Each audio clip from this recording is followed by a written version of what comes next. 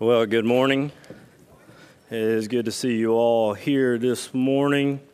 Thanks, Daniel and Dawn and Caden, for leading us. If you have your Bibles, I invite you to turn to Acts chapter 9.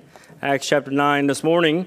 We are really beginning to see, we're going to see a big shift in the book of Acts whenever this strange fellow named Saul, who we just briefly have heard of, comes to know the Lord. But as you're flipping to Acts 9, a couple things I want to say that be praying for Luke. He is at Cornerstone Baptist Church in Richland, Missouri this morning, and he'll be there through Wednesday. So be lifting him up. Also, I want to say thank you to everybody who reached out and told me that you're praying for my family this week with the loss of my grandfather. And so I do appreciate y'all's reaching out.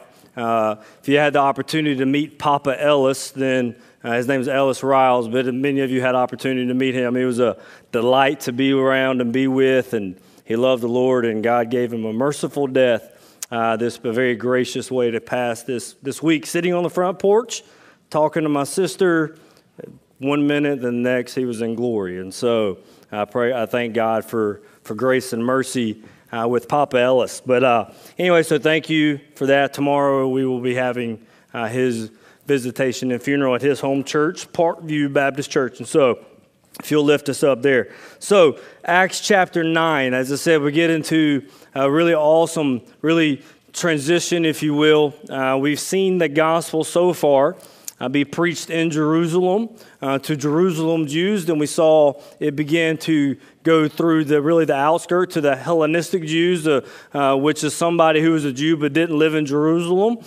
We saw the gospel go there. Then the past few weeks we saw the gospel go to Judea, Samaria, and then through the Ethiopian eunuch all the way to Africa, if you will. Well, this morning we get introduced, really not introduced, we get to know about a guy named Saul. And so, and it's really important for us to get this and to understand this chapter and fall in love with this chapter, because here we're speaking of a man who I would submit is probably the most important figure second to the Lord Jesus Christ, especially for us as Gentile Christians, as people who aren't Jewish that are a part of the church. The same man who wrote 13 maybe 14 of the New Testament books that we read. The man who the Holy Spirit used to write deep doctrines and all the one another's that we see throughout Scripture. The man who was called to get the gospel to the Gentiles. The man who would become known as Paul, an apostle and the greatest missionary the world has ever seen. It's important for us to see that there was this man who at one time wanted the witness of Jesus to be extinguished. And how did this happen? Why was he that way? And what can make a man who hated something love it and want to end something continue it?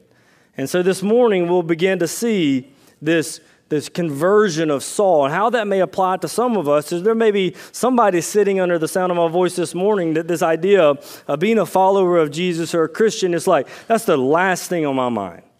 Like, I don't even want to think about that. Like, yeah, that may be cool for somebody else, but I'll never see myself ever coming to faith in the Lord Jesus because that's just not who I am. That's not what I believe. Or you may say, Justin, you don't know me. I've sinned so much that I can never do that. And I would say that this guy named Saul, who we will talk about more and more, I'm sure if you asked him before Acts chapter 9, he would probably have said, there will never be a time that I'll place my faith in the Lord Jesus.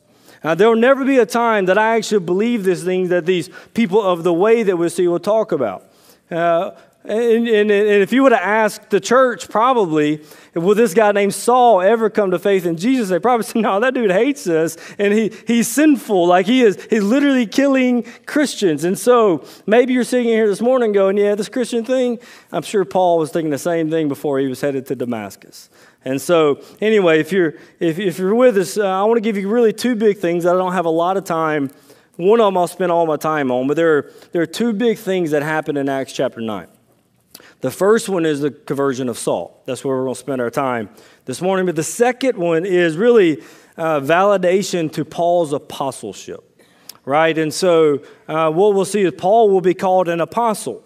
And if you remember at the beginning of Acts chapter 1, after Judas, had committed suicide and he was no longer alive, that the apostles decided they needed to replace Judas and have a 12th apostle, right? Everybody with me? In Acts chapter 1, they gave really prerequisites of somebody who was to be an apostle. And it's verse 21, it says, "So one of the men who have accompanied us during all the time that the Lord Jesus went in and out among us." And so the first prerequisite of somebody to become an apostle was somebody that Jesus called. Right, so they're talking about the 12 apostles. So, somebody Christ had called to them. Right, and the second one was verse 22, beginning with the baptism of John until the day that he was taken up from us. One of these men must become with us a witness to his resurrection. So the two prerequisites of becoming an apostle was called by Christ and a witness to the resurrection. It really ultimately has seen the resurrected Christ. Everybody with me?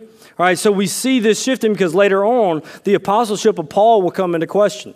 Who gives him the authority? How does he have the authority that Peter and John did? Because he wasn't a disciple. He wasn't there. So what we see here and in Acts 22 and Acts 26, that Paul does see the resurrected Jesus, and he's called by Jesus to be an apostle. So that's just kind of a side note that we need to understand as the book of Acts unfolds. How does he become an apostle? Well, the same way the other ones did, by a call of the Lord Jesus, and he's a witness to the resurrected Christ. So that's just kind of a side nugget there if you're interested in just the deeper thing, like that kind of thing. But the main thing that we see is Saul's conversion. Now let's read Acts chapter 9, beginning in verse 1. It says, "But Saul, still breathing threats and murder against the disciples of the Lord, went to the high priest and asked him for letters to the synagogues at Damascus, so that if he found any belonging to the way, men or women, he might bring them bound to Jerusalem. Now, as he went on his way, he approached Damascus, and suddenly a light from heaven shone around him. And falling to the ground, he heard a voice saying to him, 'Saul, Saul, why are you persecuting me?' And he said, 'Who are you, Lord?' And he said, 'I am Jesus, whom you are persecuting. But rise and enter the city, and you will be told what you are to do.' The men who were traveling with him stood speechless, hearing the voice, but seeing no one. Saul rose from the ground, and although his eyes were opened, he saw nothing. So they led him by the hand and brought him into Damascus, and for 3 days he was without sight, neither ate nor drank." Pray with me. Father, we love you. We thank you for your love for us. We pray now as our eyes and our ears, our attention is turned towards your word. God, you'll speak, that you will give us eyes to see and ears to hear your truth and see the gospel at work here. God, we thank you for stories such as this, that you save men who, to the human eye, would be beyond saving. That your grace isn't, that where grace abounded all the more. God, that we see it here in the life of Saul. God, I pray that you use it to maybe even today to draw someone who is dead to make them alive, that you will use it to save someone who has not trusted in the Lord Jesus yet, even this morning. It's in Christ's name we pray. And everybody said, amen. So if you notice, I stopped at verse 9, where Saul's conversion story really goes to verse 19. And that's for your benefit. I stopped it at 9, and my notes only go to 9 because originally I wanted to preach all of them. I went, better not today. So let's just stop it at 9. And so this will be a story that we start today, and we'll finish up next week. Like I said, that's mainly for your benefit, that we get out of here before dinner. And so, notice I meant dinner, not lunch, like before, because we could be here that long. But anyway, so who is this Saul, guys? There's really 3 things that I want to do. I want to teach this passage kind of like we did Ruth a couple summers, or whenever we did Ruth, however long ago that was, to where we're going to kind of go through the narrative. Then after we go through the narrative, I want to pull out some gospel truths of this text. And so, first of all, we need to answer this question, because I know for some people, we say, yeah, I know who Saul is. He became Paul and things like that. For some of you, you don't know who Saul is at all, or who Paul is. And so we need to get a definition of who is this Saul guy? What makes him so important to the story? What can we know about him? So a little bit of a little historical narrative, if you will, of who Saul is. So we're first, number one is, who is Saul? We're first introduced to Saul in chapter 7, verse 58. At the stoning of Stephen, right? So Stephen in chapter 7 becomes the first Christian martyr. That he had been debating some leaders in Hellenistic synagogues. They couldn't overcome his wisdom, and so what do when they can't defeat his wisdom? Is they just say, we'll kill him.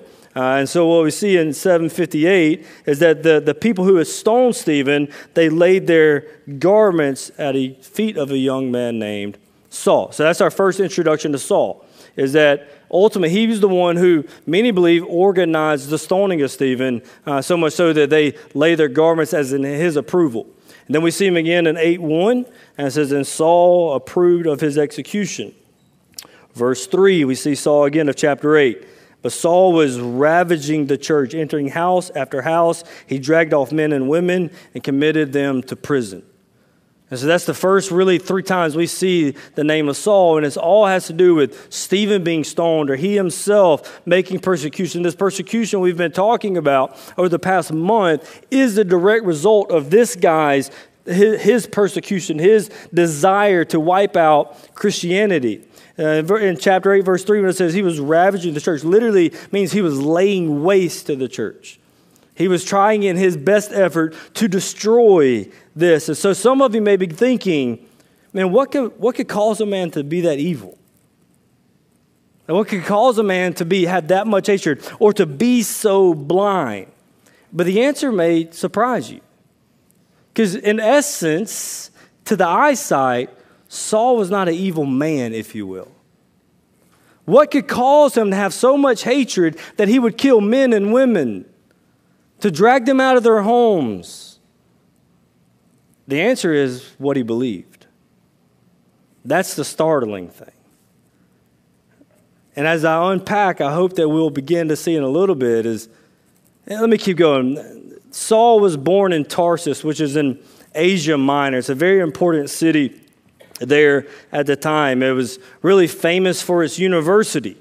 And so he was born in Tarsus, and he was a Jew, but he had a Roman citizenship. So he grew up a Jew, but he also grew up a Roman citizen. So he was like the pedigree of all pedigrees, if you will. He was a Pharisee like his father. At some point in his young teenage years, his parents wanted him to be the best Pharisee he could be, so they sent him to study under the teaching of Gamaliel, which is literally what they said about Gamaliel was that he was the beauty of the law.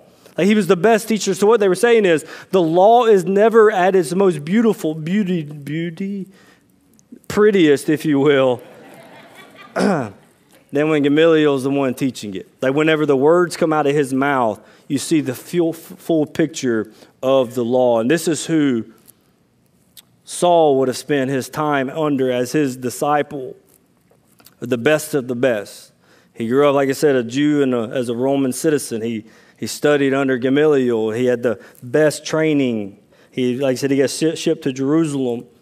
And at some point he comes back and he becomes one of the leaders inside the synagogues, the Hellenistic synagogues. There's a great chance that when Stephen was debating in Acts chapter 7, those who were at Hellenistic synagogues, that Saul could have been there, arguing away at Stephen and trying to debate him.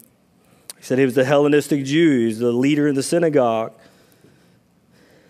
In Philippians, he says this about himself. Chapter 3, verses 4 through 6. Though I myself have reason for confidence in the flesh also. If anyone else thinks he has reason for confidence in the flesh, I have more. I was circumcised on the 8th day. It means from the very beginning, he's been checking off the boxes.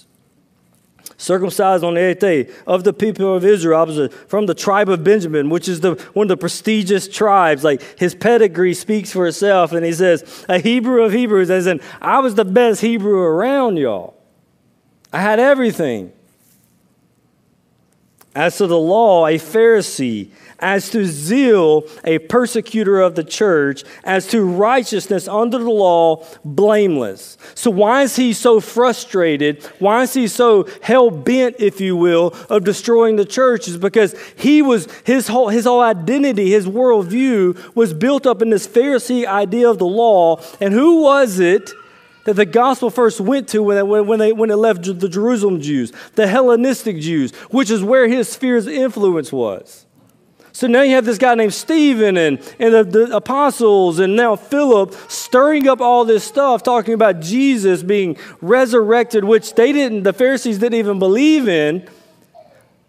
So why is he so frustrated? Because what was being taught was going against what he believed. So much so that he said, I'm going to wipe this whole thing out. In Acts chapter 26, when he's recounting his story to Agrippa, this is what he says in verse 9. It's going to come up on the screen. I should have marked it here. He says, I myself was convinced that I ought to do many things in opposing the name of Jesus of Nazareth. And I did so in Jerusalem. And I only locked up many saints in prison after receiving authority from the chief priests.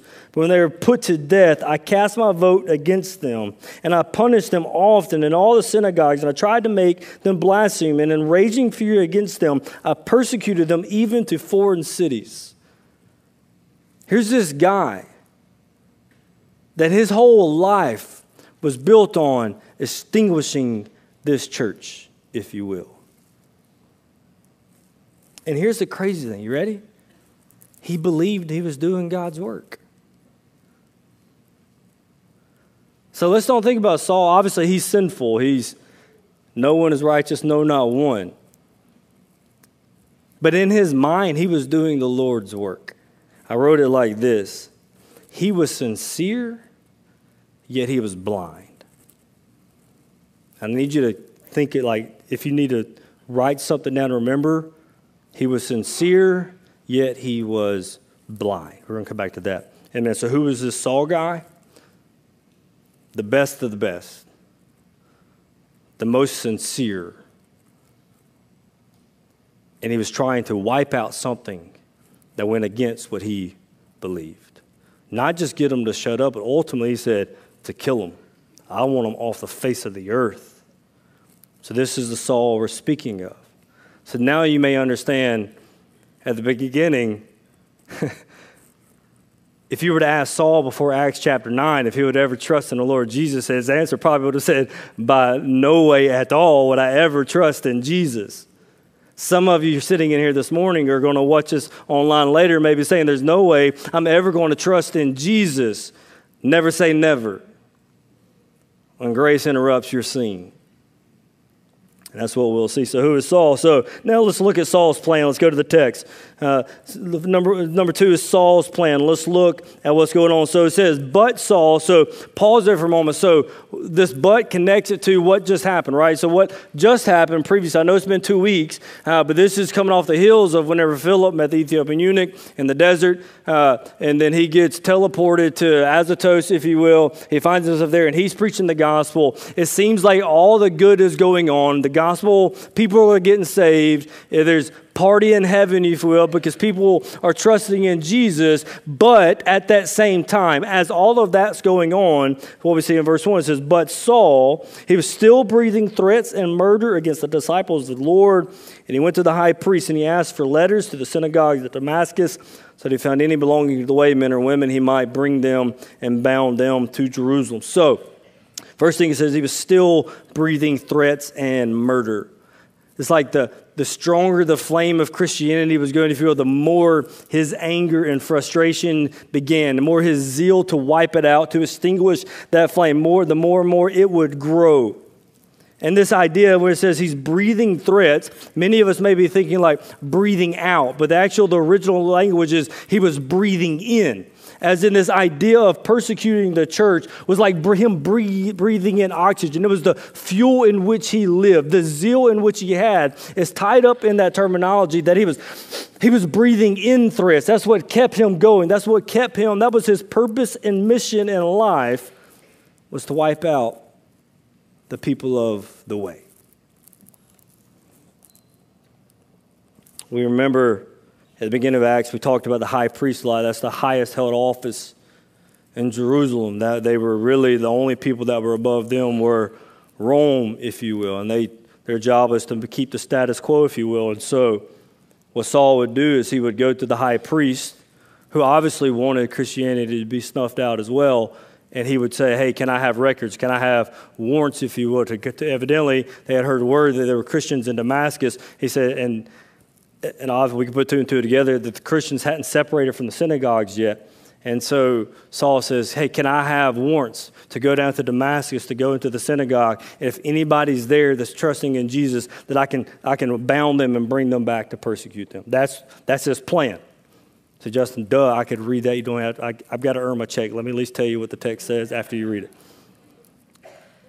So what he has to do now, his plan is to go to Damascus, and he does it. And he wouldn't have been by himself. He would have had an entourage, if you will, or multiple police cars, if you will. He was going to take people captive, to take letters. And notice it says, anyone belonging to the way. It's really one of the only times we see the way there. Some people say that was kind of like a derogatory mark for the Christians. Like, actually, the first time Christians are called Christians, we're Christians. That was a derogatory term, too, that we see later on. That it was these little Christ. Well, here it could be they're making fun of me. Here's the way, people of the way. But it's obviously marked by Christ saying, I'm the way, the truth, and the life. And so when we see that it's specifically talking about people who have trusted in Christ.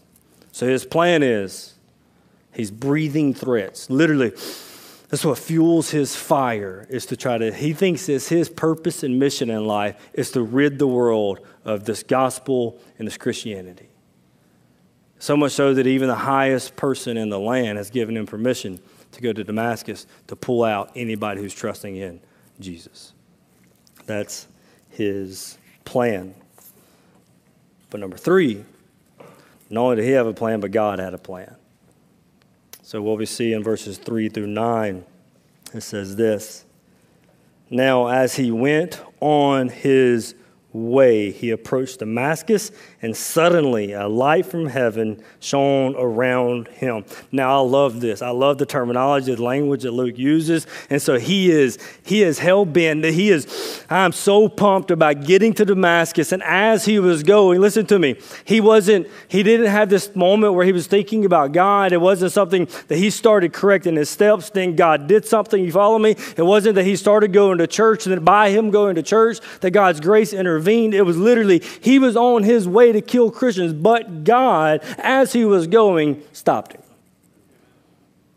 You catch that? There was nothing that he was doing to earn God's attention or earn God's favor or God's grace. He was literally going to try to snuff out, wipe out Christianity. And Luke says, but on his way, suddenly a light from heaven shone around him. Later on, when Paul is retelling the story, he actually says this is about noon. So whenever the sun is at its brightest, a light from heaven shone around to where it was brighter. Like when we get out of church, look up. Look up at the sun. I know I never tell people don't look at the sun for a moment. What he's saying is that the light that was coming was brighter than even the noonday sun. He's on his way. He's almost there. As he approached, suddenly a light. Listen to me. We see this in salvation, that it was sudden and it was unexpected. It wasn't something that he was conjuring up. It wasn't something he was contemplating. But that day, grace stopped him in his tracks.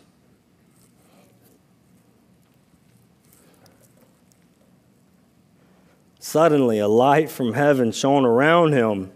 Verse 4, and falling to the ground, he heard a voice saying, Saul, Saul, why are you persecuting me? There's a lot of things I want to say on that, but for time's sake, I'm only going to talk about 2 things.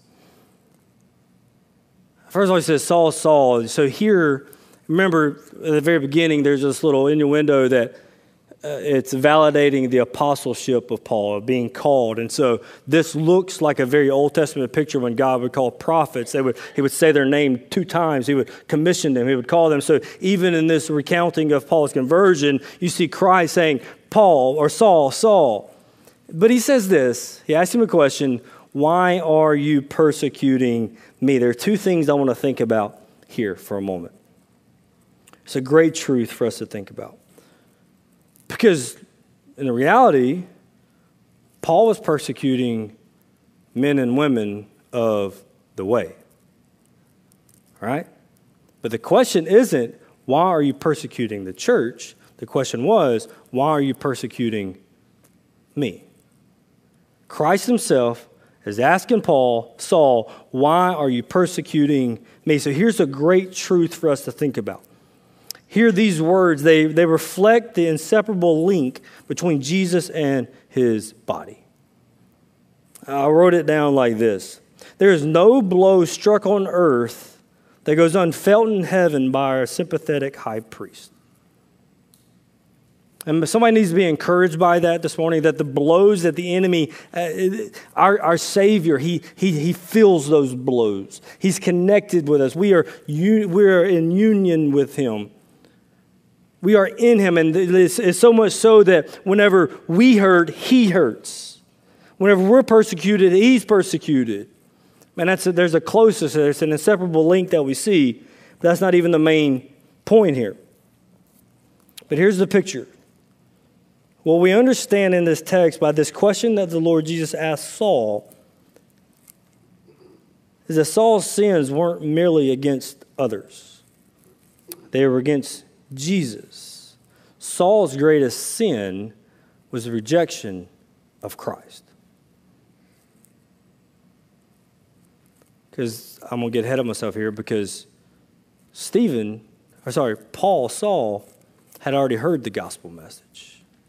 There's a great chance he debated it with Stephen inside of a synagogue. His issue wasn't a lack of information, but the information that he had chosen, the information he had heard, he had chosen to reject and to hate. And so what he's about to see is that his sin, yes, it's against those who have the way, but in turn, it's a rejection of Christ. It's a rejection of Jesus. So like I said, Saul knew it. He heard it from Stephen. He heard about the miracles and the work of the apostles.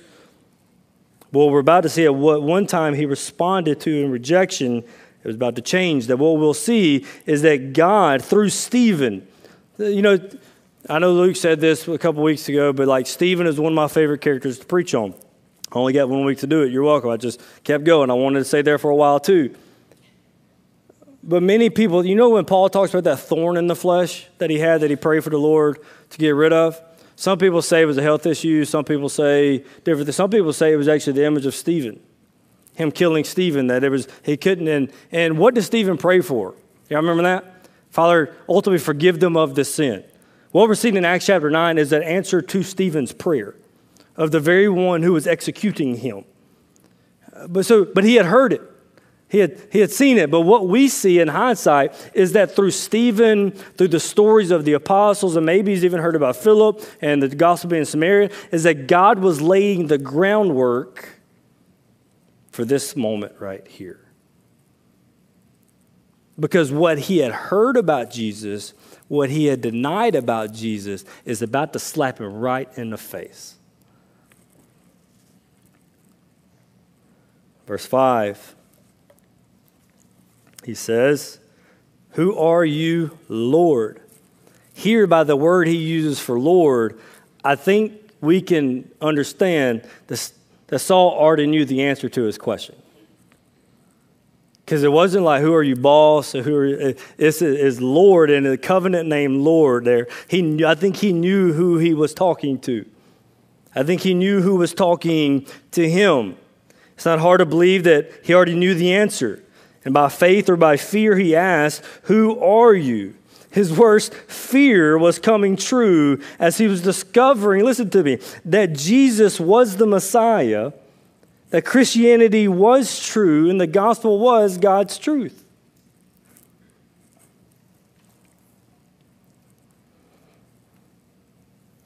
And here's the answer. "Who are you, Lord?"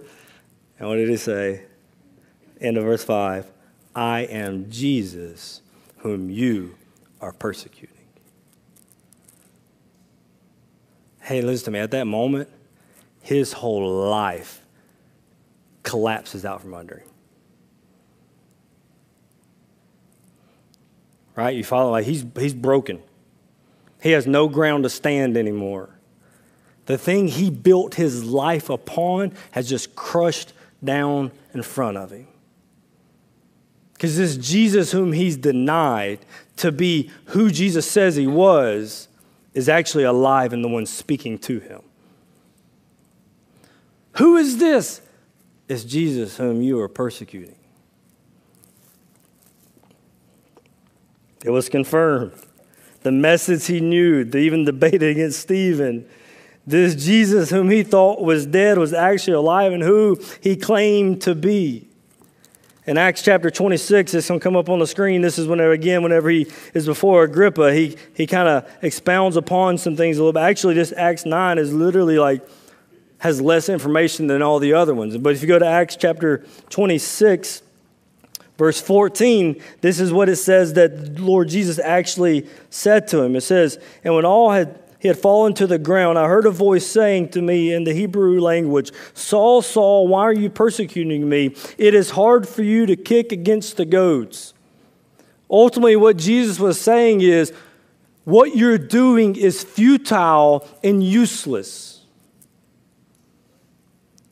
What you're doing to find righteousness, it's like kicking against the goads. It is walking in circles. It is not going to produce for you what you think it should or could. You're wasting your time trying to do this. His soul was crushed. I wrote it like this. It's a futile work to try to extinguish the gospel and the church of Christ because all efforts will prove to be pointless and insufficient. How did this story start? By him trying to extinguish the church and the gospel. What does Jesus say? Hey, dude, that's like kicking against the goads. You cannot extinguish the fire of the gospel or the church. That should have got an amen there, I thought. It's futile.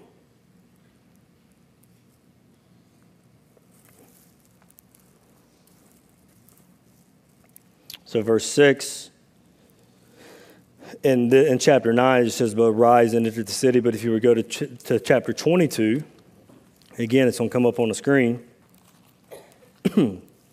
Verse 10, this is Paul recounting his story at another time. Verse 10 says, and I said, what shall I do, Lord? And the Lord said to me, rise and go into Damascus, and there you will be told all that is appointed for you to do. So he has this encounter with grace in the person of Christ. He is crushed because his sin is against the resurrected Jesus. His life he's built up has been torn down. His worldview is completely flipped upside down. And what's his response?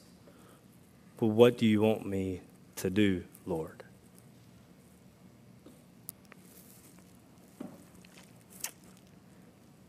The genuineness of his faith became evident in his surrender to the lordship of Christ. In a moment, in an instant, his whole worldview was crushed. He probably didn't know. We know he don't know what was next. Matter of fact, when he leaves this scene, he can't even see, literally, much less where his whole life was mapped out, figured out in a moment.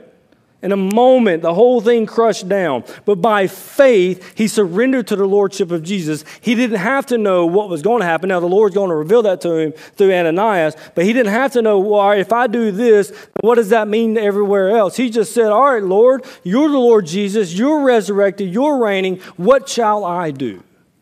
And that's the response of faith. You see grace come in, and faith says, all right, well, Lord, well, what shall I do? He submits to the lordship of Christ.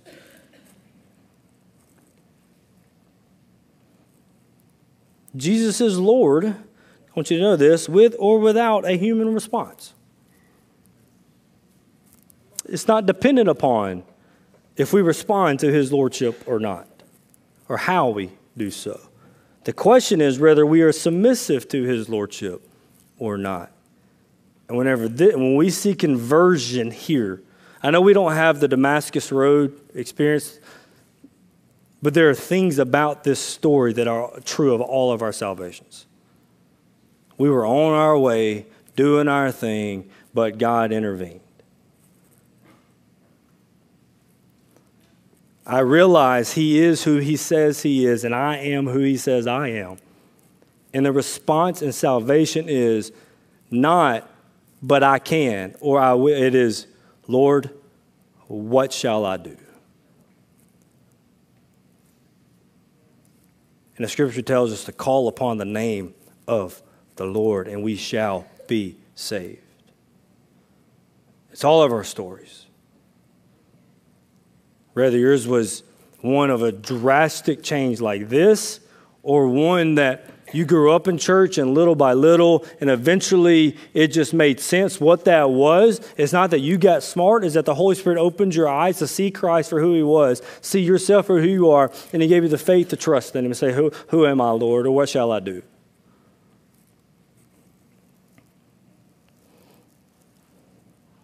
Verse 8, so Saul arose from the ground, and although his eyes were opened, he saw nothing.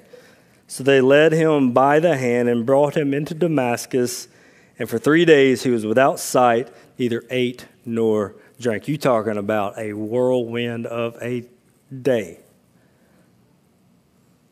Hey, he got to Damascus, y'all. It's not the way he thought he'd get there. He couldn't see. He didn't eat. Later on, we'll see next week that he actually spent that time praying. When God told Ananias to go, can you imagine being Ananias, by the way? and next week I get ahead of myself, but God's going to tell Ananias, hey, there's this guy named Saul, and he's in Damascus. I need you to go see him.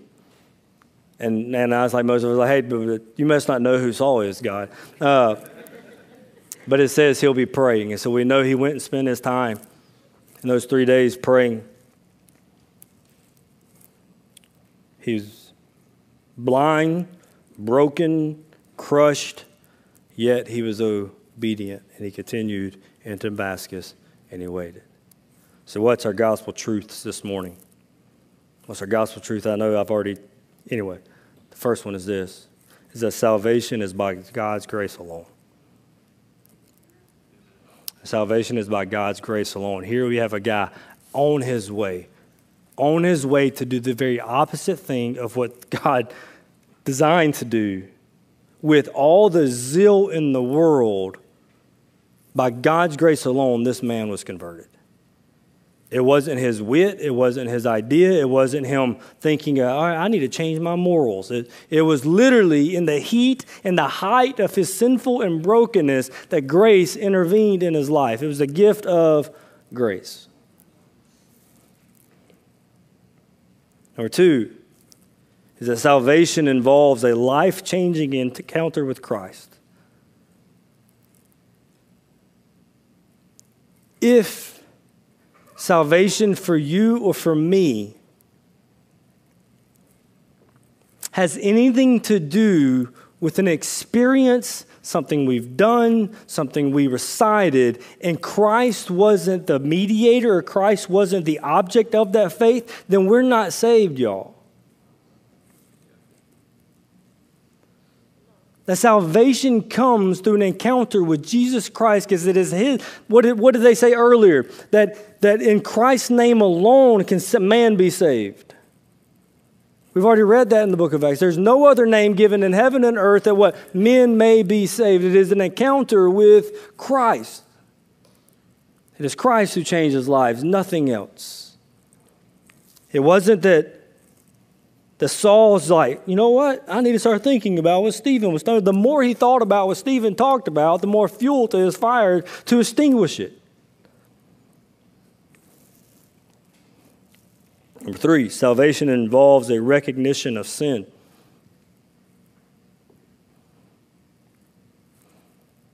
Not only do I see the Lord Jesus, but I see my brokenness,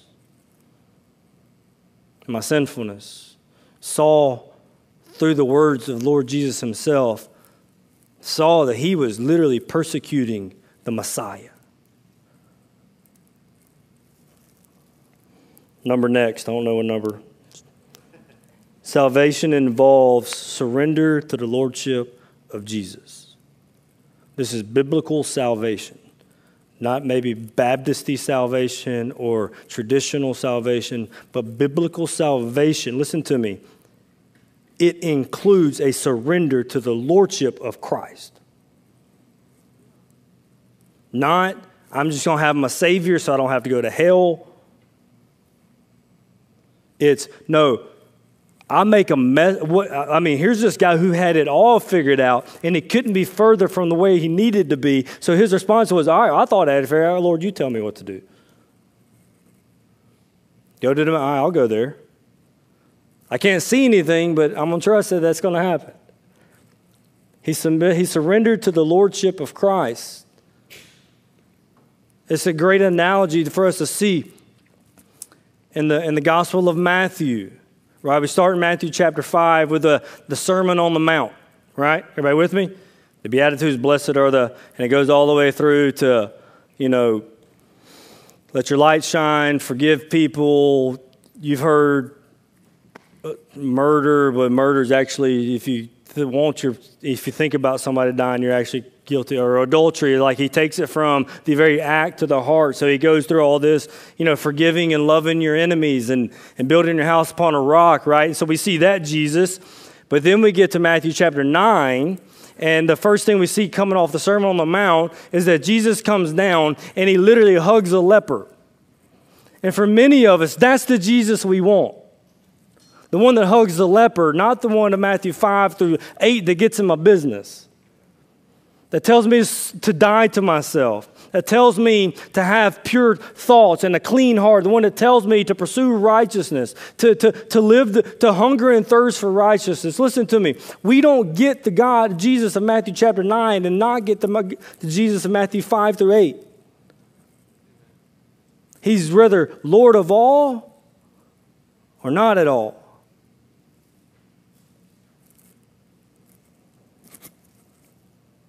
Can I pause here for a moment? No, I'm going to keep going. Salvation involves surrender to the lordship of Jesus.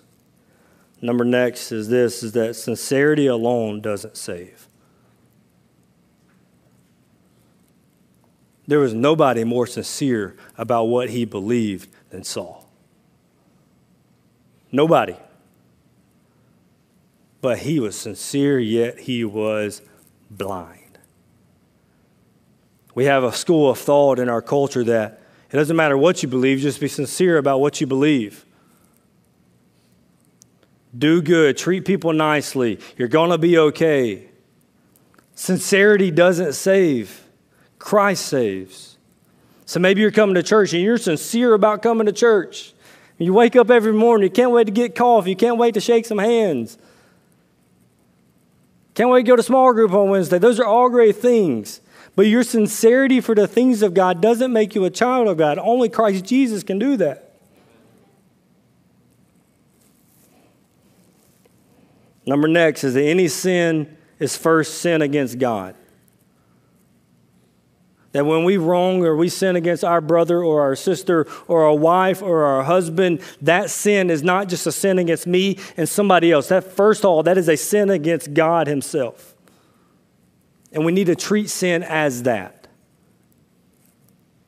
You follow me? I'm speaking to myself here. That oftentimes I treat my sin, even as a believer, as if it's just something earthly.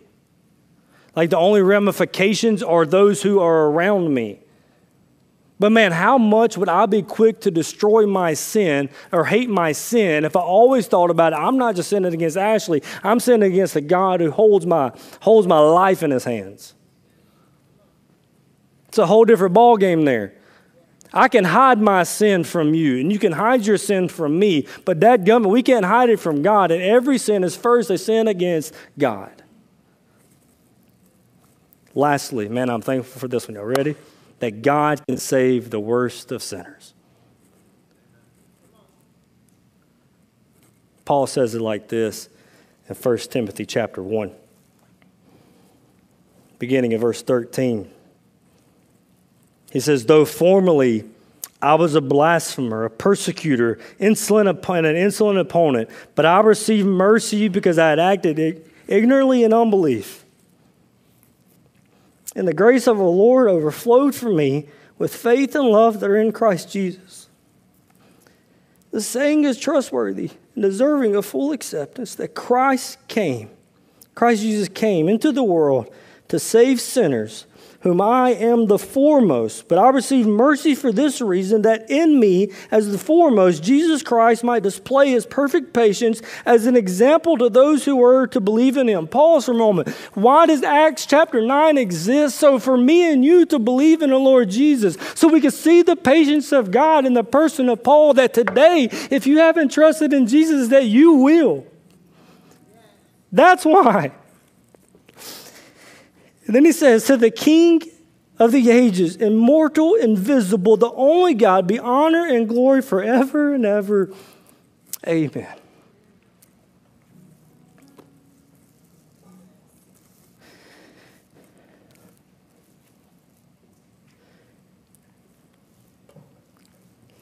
In God's timing, the same week that Papa Ellis passes away is the same week that I'm studying Acts chapter 9. So Justin, what's the big deal about that? You met Papa Ellis over the past 20 years. You met a completely different Papa Ellis that lived his life prior to that. When I was growing up, he was angry, violent, alcoholic, quiet, ticked off all the time.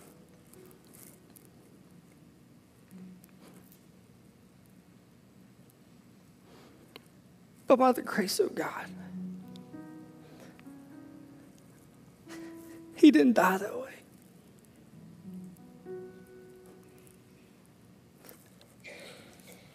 As I'm prepping to do his funeral tomorrow, thinking through stories and scriptures and things like that, I just studied Acts 9 all week. And here's what God gave me. If I learned anything from my Papa Ellis's life, it's to continue to preach the gospel, because it can change the worst of people. It can make new people who are broken. He's an example of what grace can do. And this morning, church, may you be reminded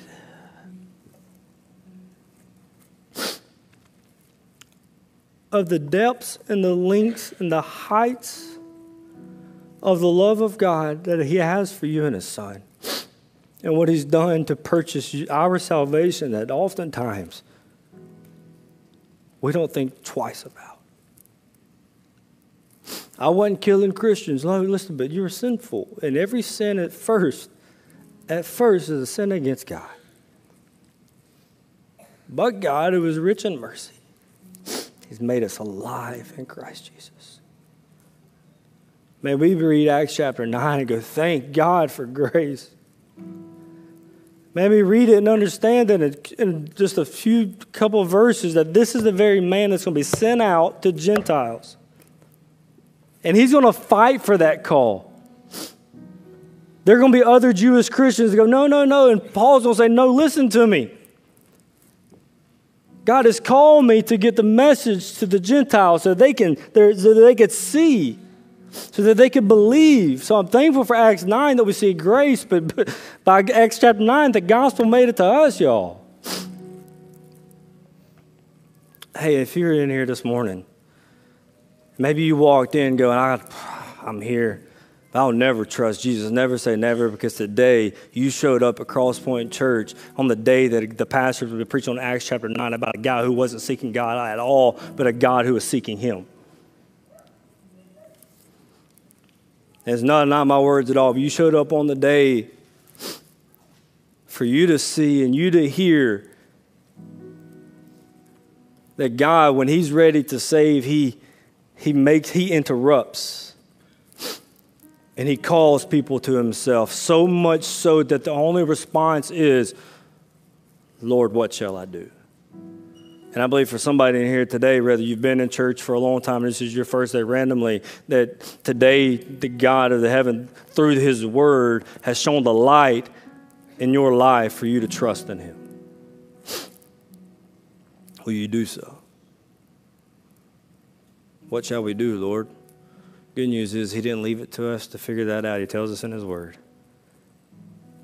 to believe in the name of our Lord Jesus, to trust in him. Listen to me, from this chapter, we're going to get so many things that me and you read all the time, quote all the time, that God used out of this dude named Saul, that eventually is going to tell us, all who call upon the name of the Lord shall be saved. How could Paul say that? Because he knew him, and he called upon the name of the Lord, and he got saved. Listen to me, it's beautiful. So this morning, if God's calling you, if that light's shining, metaphorically, if you will, if the Holy Spirit's stirring, will you trust in Jesus? Because no matter what your life has been, it doesn't have to end that way if you trust in Christ Jesus this morning. I'm going to be standing in the back. If you need me, come. Let's pray. Let's talk together. If you want to maybe feel more comfortable talking to a female, we can make that happen too. If you need to trust in Jesus this morning, please don't walk out of these doors until you're faithful and obedient. Father, we love you. God, we thank you for your word. God, we thank you for grace. God, thank you for Acts chapter 9. Just the first 9 verses of Acts chapter 9. God, use them. Use them to edify your people. Use them to draw those who don't know you to yourself. Use them to light a fire for us to live confidently that any attempt to extinguish your gospel in your church is futile. That if you're for us, that who can be against us? May it encourage us to live a life of boldness and urgency, because the gates of hell won't prevail you building your church. Maybe there's someone here struggling this morning. Maybe life has punched them right in the teeth, God. Maybe life has them down, God. Maybe they remember this morning. Maybe they encourage this morning that there is no pain felt here that's not felt in heaven. That you sympathize with all of our weaknesses. And you're good. You only sympathize with them, God, that you can minister to them. May we respond now in a way that glorifies